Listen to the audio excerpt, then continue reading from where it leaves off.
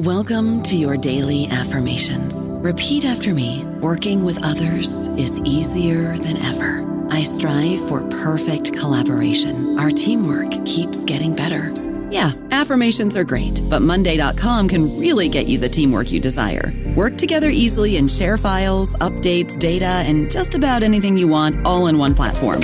Affirm yes to start, or tap the banner to go to Monday.com. With the Lucky Land Slots, you can get lucky just about anywhere.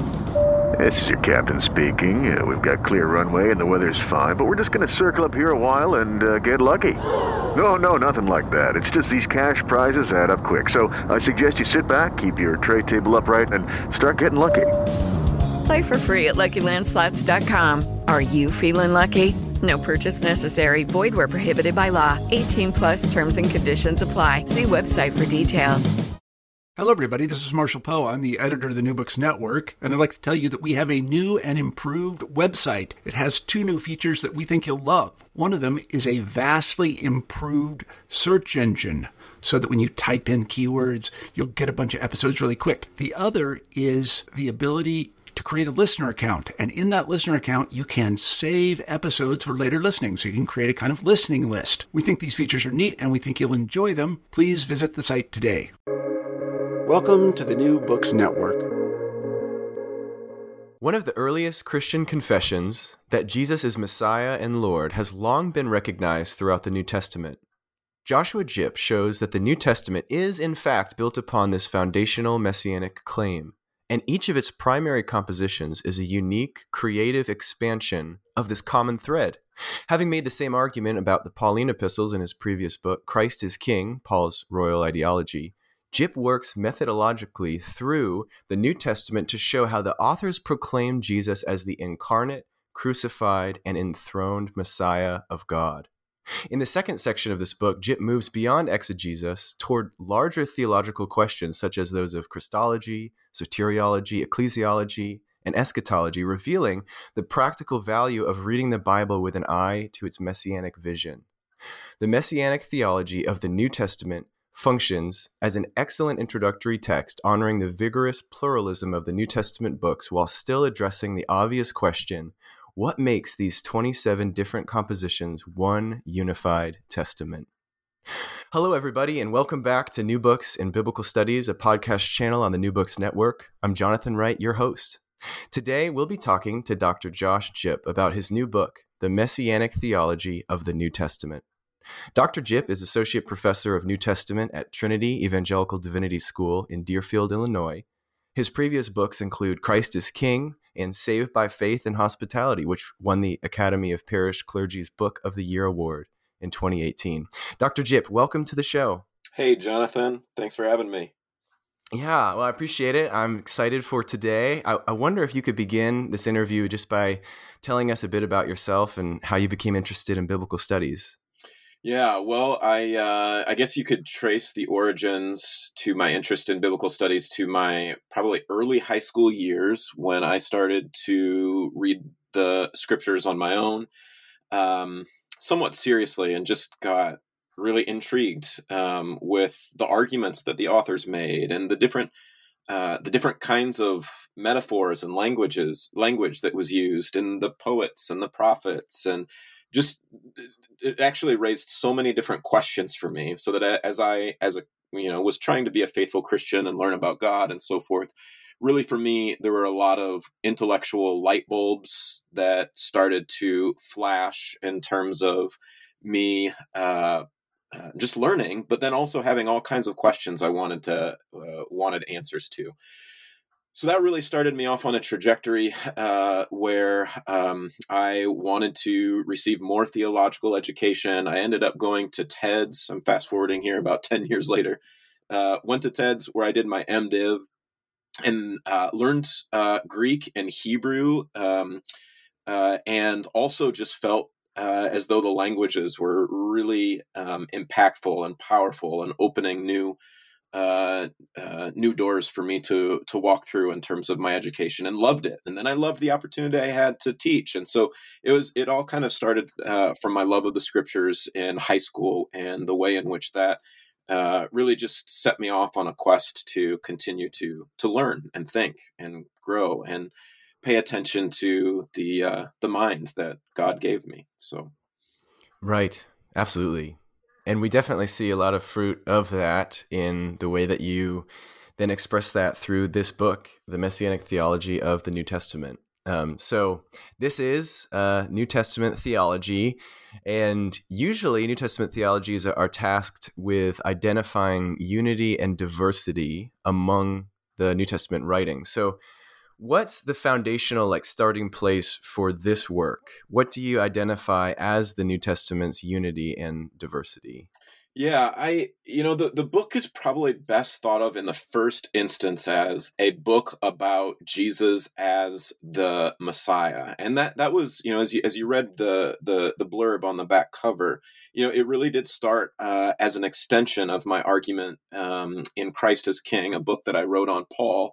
And as I was arguing there that basically the confession, Jesus is the Christ, or better, Jesus is the Messiah, God's anointed one, draws together a whole bunch of threads in Paul's argumentation. I was also seeing this is actually in Matthew and Mark and Luke and John, so on and so forth, and all of really the major writings of the New Testament. And it was then it was from there then that I started to say, I think it would be interesting to approach this question that's often raised by New Testament theology, the unity and diversity. Why, right? We have 27 different texts in our New Testament canon. We have actually 4 Gospels. We have different Pauline epistles, which are clearly saying similar things, but different things. We have the grab bag, of the Catholic epistles or general epistles. We have, and there's clear differences, and yet all of them are agreed in terms of speaking of Jesus as God's anointed, speaking of him as the Messiah. And so I thought it would be interesting to try to approach what binds these texts together through the task of what I think is their agreed standard early confession that Jesus is the Messiah.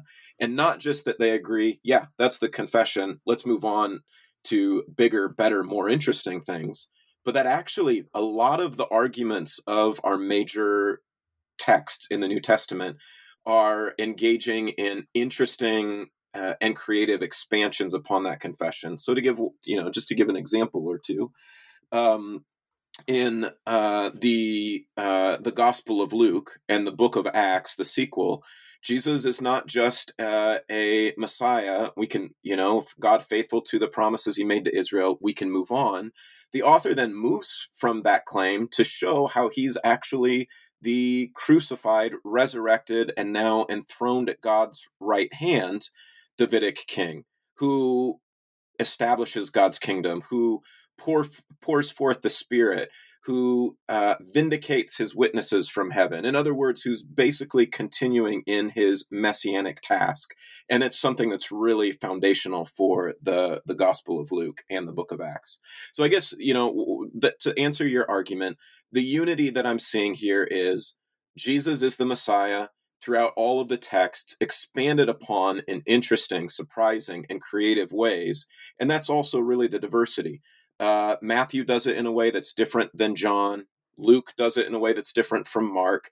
And Paul's epistles do it in a way that's different from Hebrews.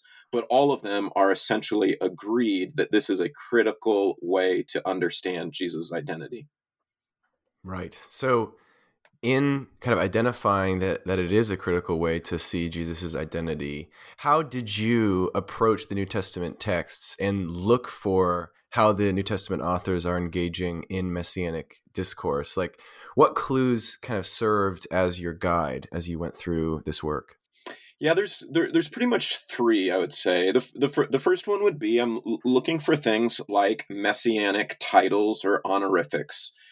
So certainly a big one here is Christos. And I think for all of the New Testament texts, Christos does mean it's not just another name for Jesus, but it really does mean the Messiah, the Lord's, Yahweh's anointed in the Old Testament that's spoken of in different texts, 1 Samuel, Psalm 2, different oracles in prophetic oracles in Isaiah. So I'm looking to see, do the texts actually draw upon messianic titles to refer to Jesus? Son of God would be another important one. And then secondly, I'm looking also to, are they invoking or drawing upon Israel's scriptures that were that are also messianic? So, whether this is Ezekiel 34 and God's promise that he is going to rule his people with a good Davidic shepherd who will seek and save the lost, who will procure justice and righteousness and salvation for his people, or whether this is the prophetic oracle of Isaiah 11, where the Spirit of the Lord is marking the Davidic agent who procures justice by the very words of his mouth, or whether it's 2 Samuel 7. I won't list, all of them here, but there's a whole host of these important texts in the Old Testament that the New Testament authors then draw upon and invoke, perhaps foremost of which are many of the Psalms. And then the third one I would say would be, I'm also attuned to, are there recognizable motifs, messianic scenarios, or tropes that the author might be engaging in? So, is the Messiah related in some way to the building of the temple? Is the Messiah portrayed as executing his task as a good shepherd? Does the Messiah do things like establish his people with justice and righteousness?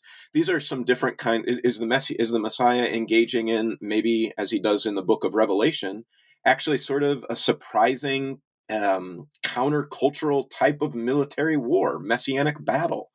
So those are really the three ways to speak quickly that I'm going about looking for ways in which the author is engaging in messianic discourse. Number one, titles. Number two, messianic scriptures of Israel that are being invoked. And number three, scenarios, tropes that resonate with messianism and kingship literature. Yes, yeah. Well, that's very helpful. So then let's dive into the contents of this book. So how did you, as you went through the Gospels, how did you see the Gospel authors demonstrate that they are interested in describing Jesus in messianic terms? Yeah. Well, they each do it in their different way, which is different, and yet there's obvious similarities, which again is getting at, sort of the diversity and unity question.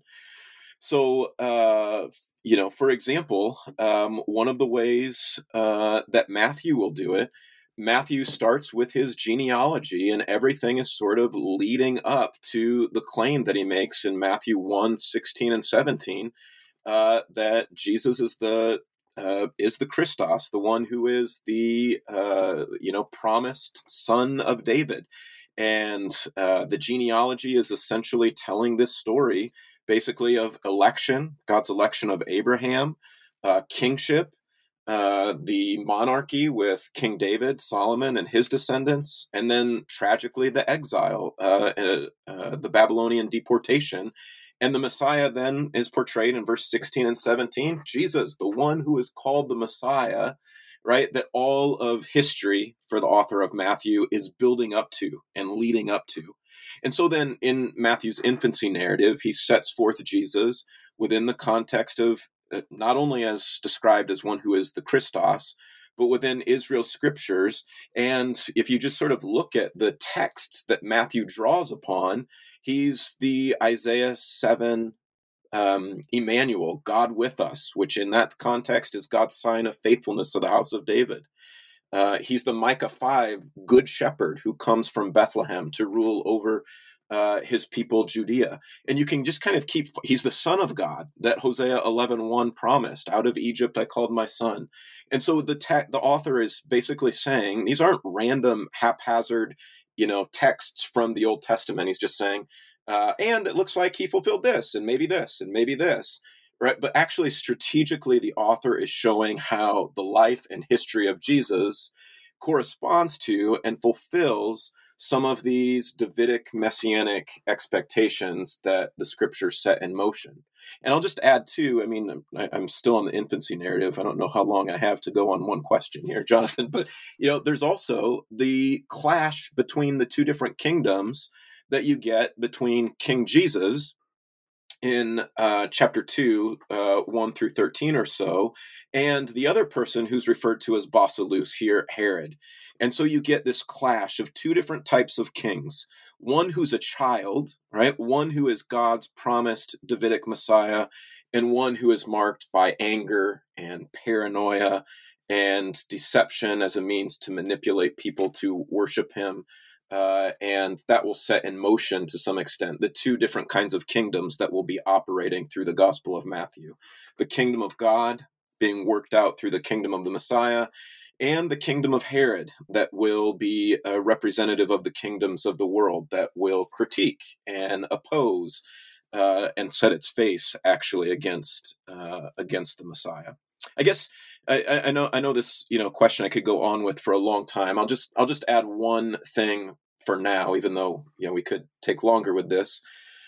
But Matthew, along with actually the other four Gospels, also will apply Davidic Messianic texts to Jesus to explain his sufferings. There's a really fascinating parallel between that really starts in Matthew 26. Parallels between the life of David and the revolts and rebellions that he encountered and experienced in his own family and the trials that he went through, and then the same sufferings and experiences that Jesus himself goes through. Really interesting Davidic typology that the author is making here, and centering in many ways upon the righteousness but also suffering that the Messiah, the Davidic Messiah, experiences, even at the hands of his own friends, people like Judas and Peter and so forth.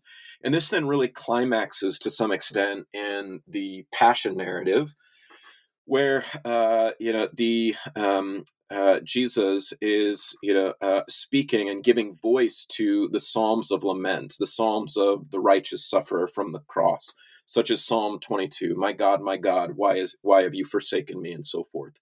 So that when you are reading the Passion narrative, it's and seeing these Psalms actually come out of the mouth of Jesus, it's hard not to see that and not draw the conclusion that this is the fulfillment of the righteous Davidic king that the Psalms portrayed.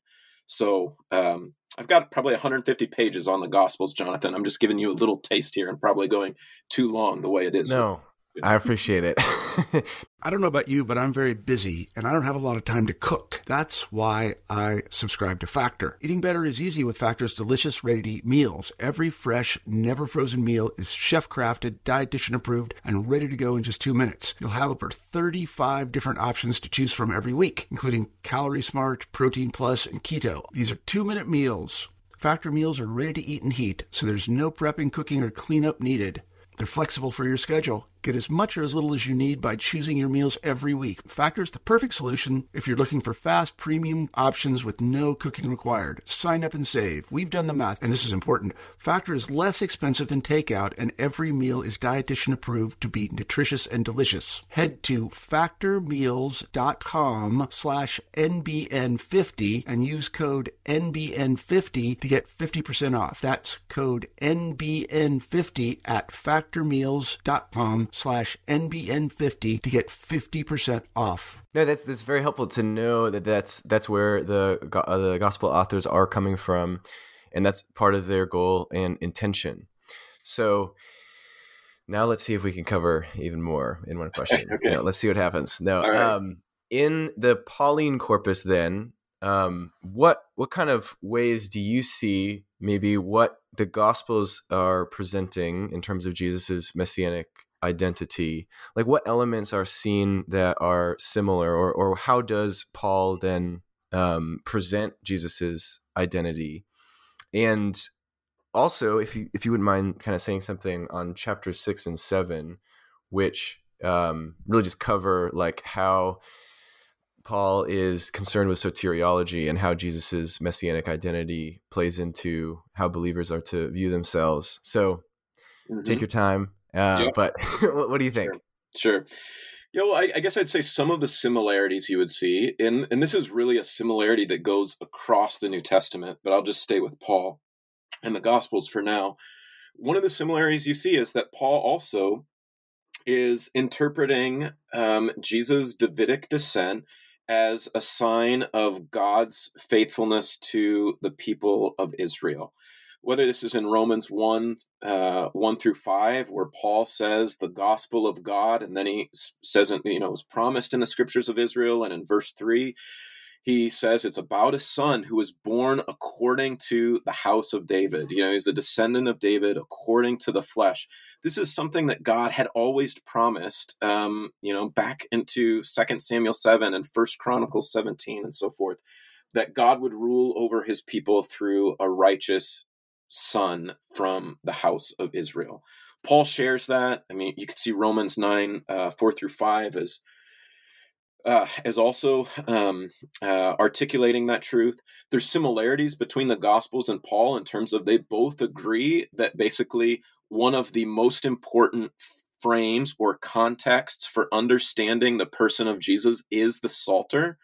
So Paul, throughout his letters, whether it's Romans 15, he's applying the Psalms as well to Jesus in terms of saying, just as the Messiah, what is this? Psalm 69. I'm trying to remember how it goes. Experienced the revilings of those reviling you. The Messiah is actually praying this, speaking this to the Father, right? This then functions basically as an exemplar for the Messianic community to also basically show neighbor love and even love for those who disagree with them. You see the same Psalms being applied to Jesus, Psalm 2, Psalm 8, Psalm 110, in 1 Corinthians 15, 20 through 28, to basically articulate the crucifixion and then especially the resurrection and heavenly enthronement of the Messiah. So they agree in a wide variety of ways, even though Paul is giving to us very propositional letters that are directed to the needs and situations of a particular community, and the Gospels are essentially narratives and stories. One still finds some of these similarities. But to get to your second question, and here's where I would say we actually see another really foundational and important similarity, is that even though they do it in different ways, and you had asked the question related to soteriology, one of the ways Paul often conceptualizes salvation is by, I would argue, by sharing in the life, the identity, and even the reign of the Messianic King Jesus. So the actual life and events, the story of Jesus, which are messianic to their core, centering upon Jesus' incarnation, his sufferings, his death, his resurrection, and enthronement. Paul then, those are basically set out, for example, for us in Romans 1, 1 through 5. And Paul says, this is the gospel of God. The gospel of God centers upon, God's faithfulness to Israel to send a Messiah who then lives his life this way. Again, incarnation, cross, resurrection, enthronement, and ascension. But then those events become something that we as believers share in and participate in. And Paul then expands this reality out for us in Romans chapters 5 through 8, for example. Maybe even helpful to some of your listeners if I do it with sort of a shorter text, but Ephesians starts in chapter 1, 20 through 23, and basically is speaking of how God has shown his great love and wisdom and how it's been revealed now. This power has been revealed in raising Jesus from the dead, exalting him at God's right hand, giving him new life above every power and authority. Well, then the next thing Paul does is he says, and so you, when you were dead, like Christ was dead, God took you and gave you life and co-enthroned you with the Messiah and seated you at the right hand, so that the very events that were particular to the Messiah, in Ephesians 1:20 through 23, now we see are something that believers are actually participating and sharing in. So to some extent, what I'm talking about here is union with Christ or participation in the Messiah. And this is a really critical feature of, in my argument, of how Paul conceptualizes what salvation is, how Christ saves us. So let me stop there. I've gone on for a little bit, Jonathan. No, I was so good. Absolutely. So I think that's clear in the Pauline corpus, and very helpful for us to see as we're kind of moving through the New Testament. So then if we landed then with the general epistles and Revelation, did you find Messianic theology to play a substantial role in their presentation and explanation of Jesus? Yeah, I guess I could give you just a couple of quick examples. I mean, everybody knows Hebrews for its high priestly Christology, and of course I have no interest whatsoever in denying something that's so obvious as that in Hebrews. What sometimes I don't think is noticed, and there's a reason like why we emphasize that. No other text refers to Jesus as a high priest according to the order of Melchizedek. Nobody has as much detail in terms of the cleansing. Well, let me just put it in terms of the tabernacle and the temple cult.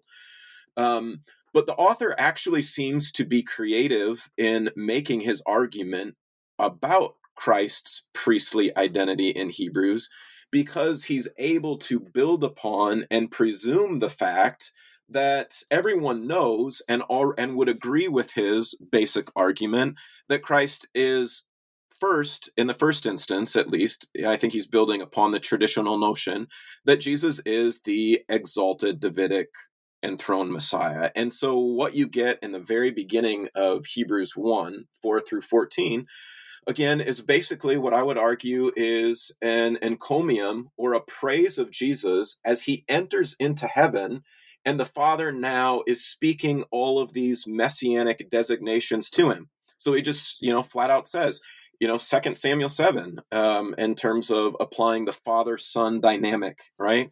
He tells him, "You are my firstborn son," messianic language from Psalm 89. "Let all of the angels, right, worship him." He refers to his throne and his scepter of righteousness, another Davidic psalm from Psalm 45. And then certainly Psalm 110, "Sit at my right hand until the enemies are a footstool for your feet." So the text, Hebrews actually begins with the shared notion that I think would have been, hopefully, I don't think would have been controversial for his audience, that Jesus is the resurrected, royal, enthroned Davidic Messiah who reigns in heaven. And then he's able to build on that by basically reading 4 verses later from Psalm 110:1 to Psalm 110 verse 4, and essentially say, if, obviously, this is my own Josh Jipp kind of paraphrase of this, but if we all agree, the Lord said to my Lord, "Sit at my right hand," Psalm 110:1, that he's the resurrected, enthroned, Davidic Lord at God's right hand. Well, let's keep reading a few verses later, and what do we see in verse 4? We see that he's also a priest according to the order of Melchizedek, and we could spell this out in even more detail elsewhere in Hebrews, and Hebrews 8, where he comes from the tribe of Judah and so forth. But the argument seems to be that if you grant Psalm 110:1, then Psalm 110:4, the priesthood bit needs to follow as well.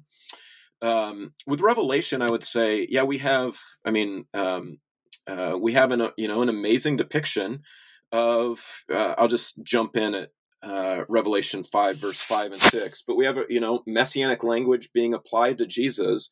What John's, weeping, right, and says, "Who's able to open the scroll?" And he hears this messianic language, texts from Isaiah 11 and Genesis 49.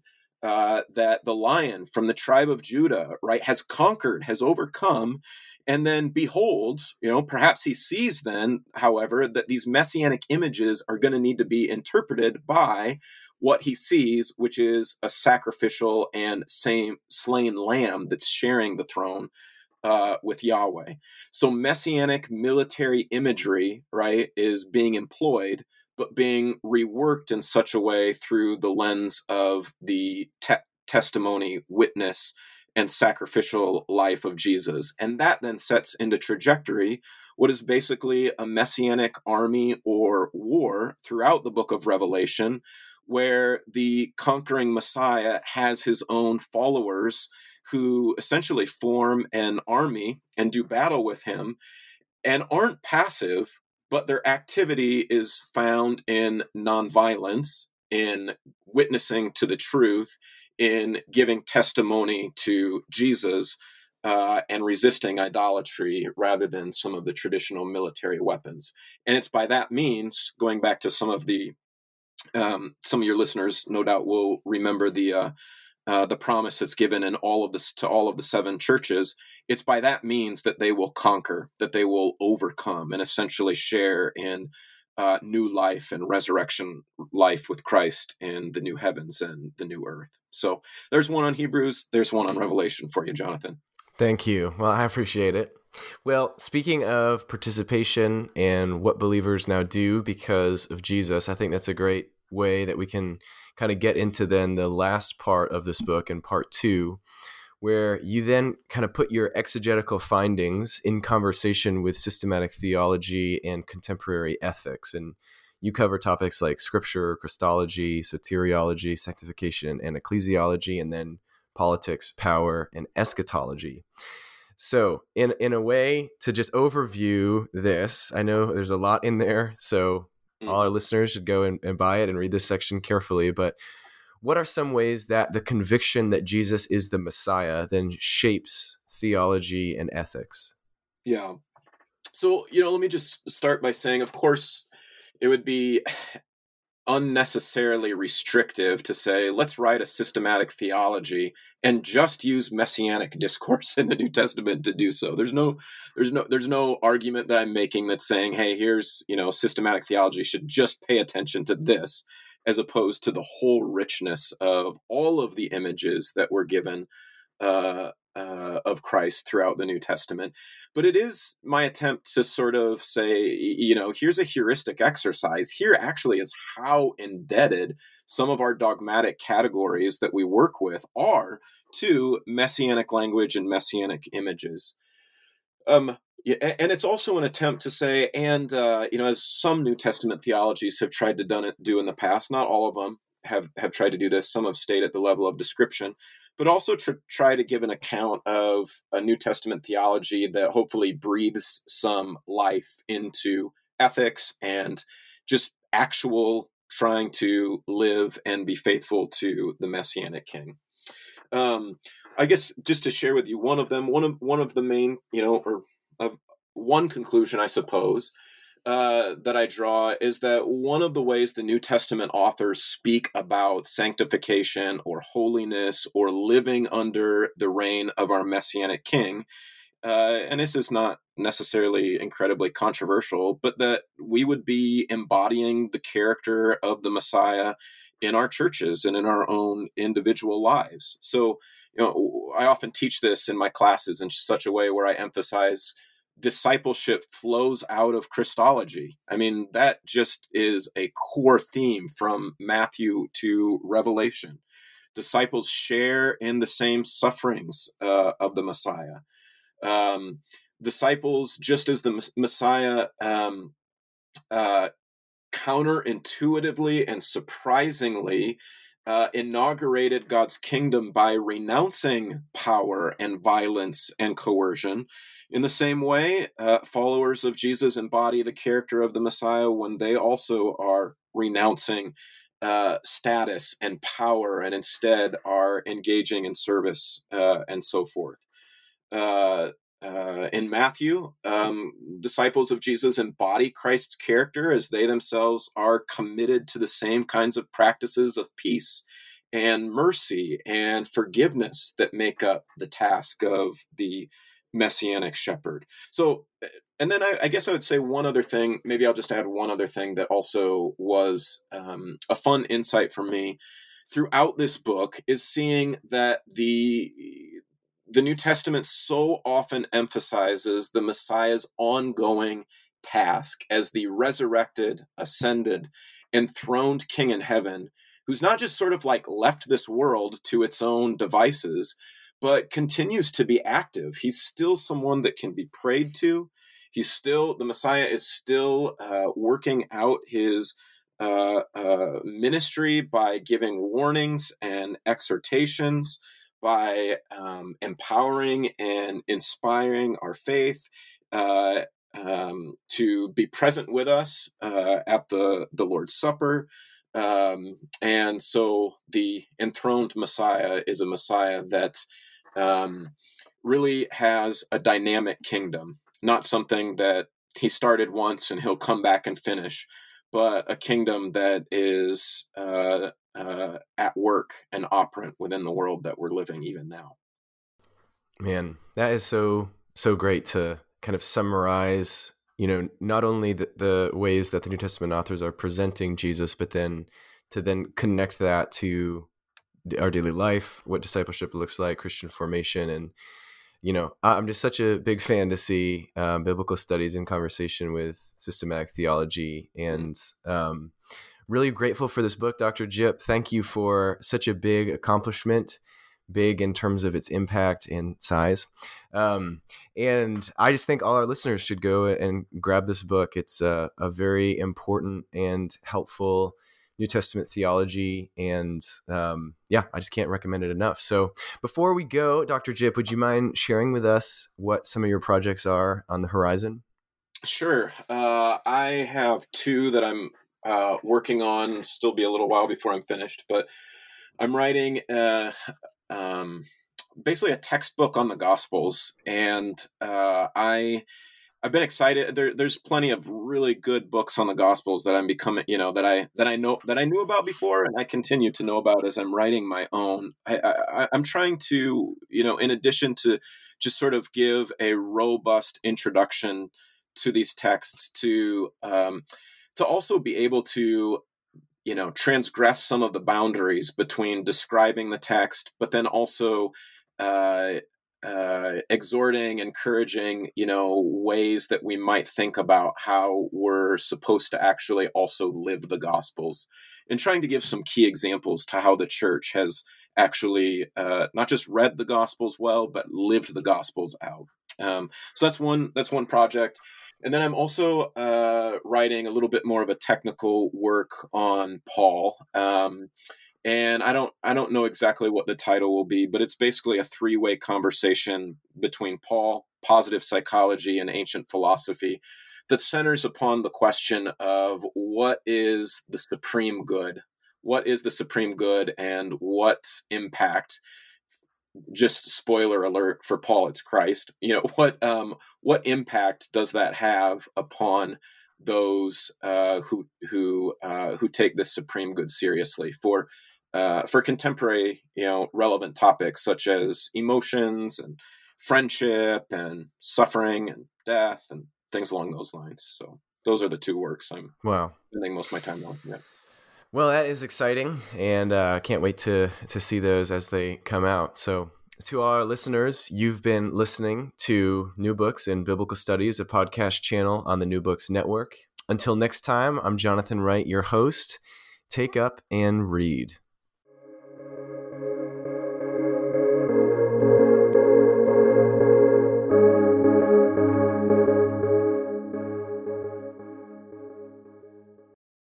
Lucky Land Casino, asking people, what's the weirdest place you've gotten lucky? Lucky? In line at the deli, I guess? Aha, in my dentist's office. More than once, actually. Do I have to say? Yes, you do. In the car before my kids' PTA meeting. Really? Yes. Excuse me, what's the weirdest place you've gotten lucky? I never win and tell. Well, there you have it. You can get lucky anywhere, playing at LuckyLandSlots.com. Play for free right now. Are you feeling lucky? No purchase necessary. Void where prohibited by law. 18+. Terms and conditions apply. See website for details.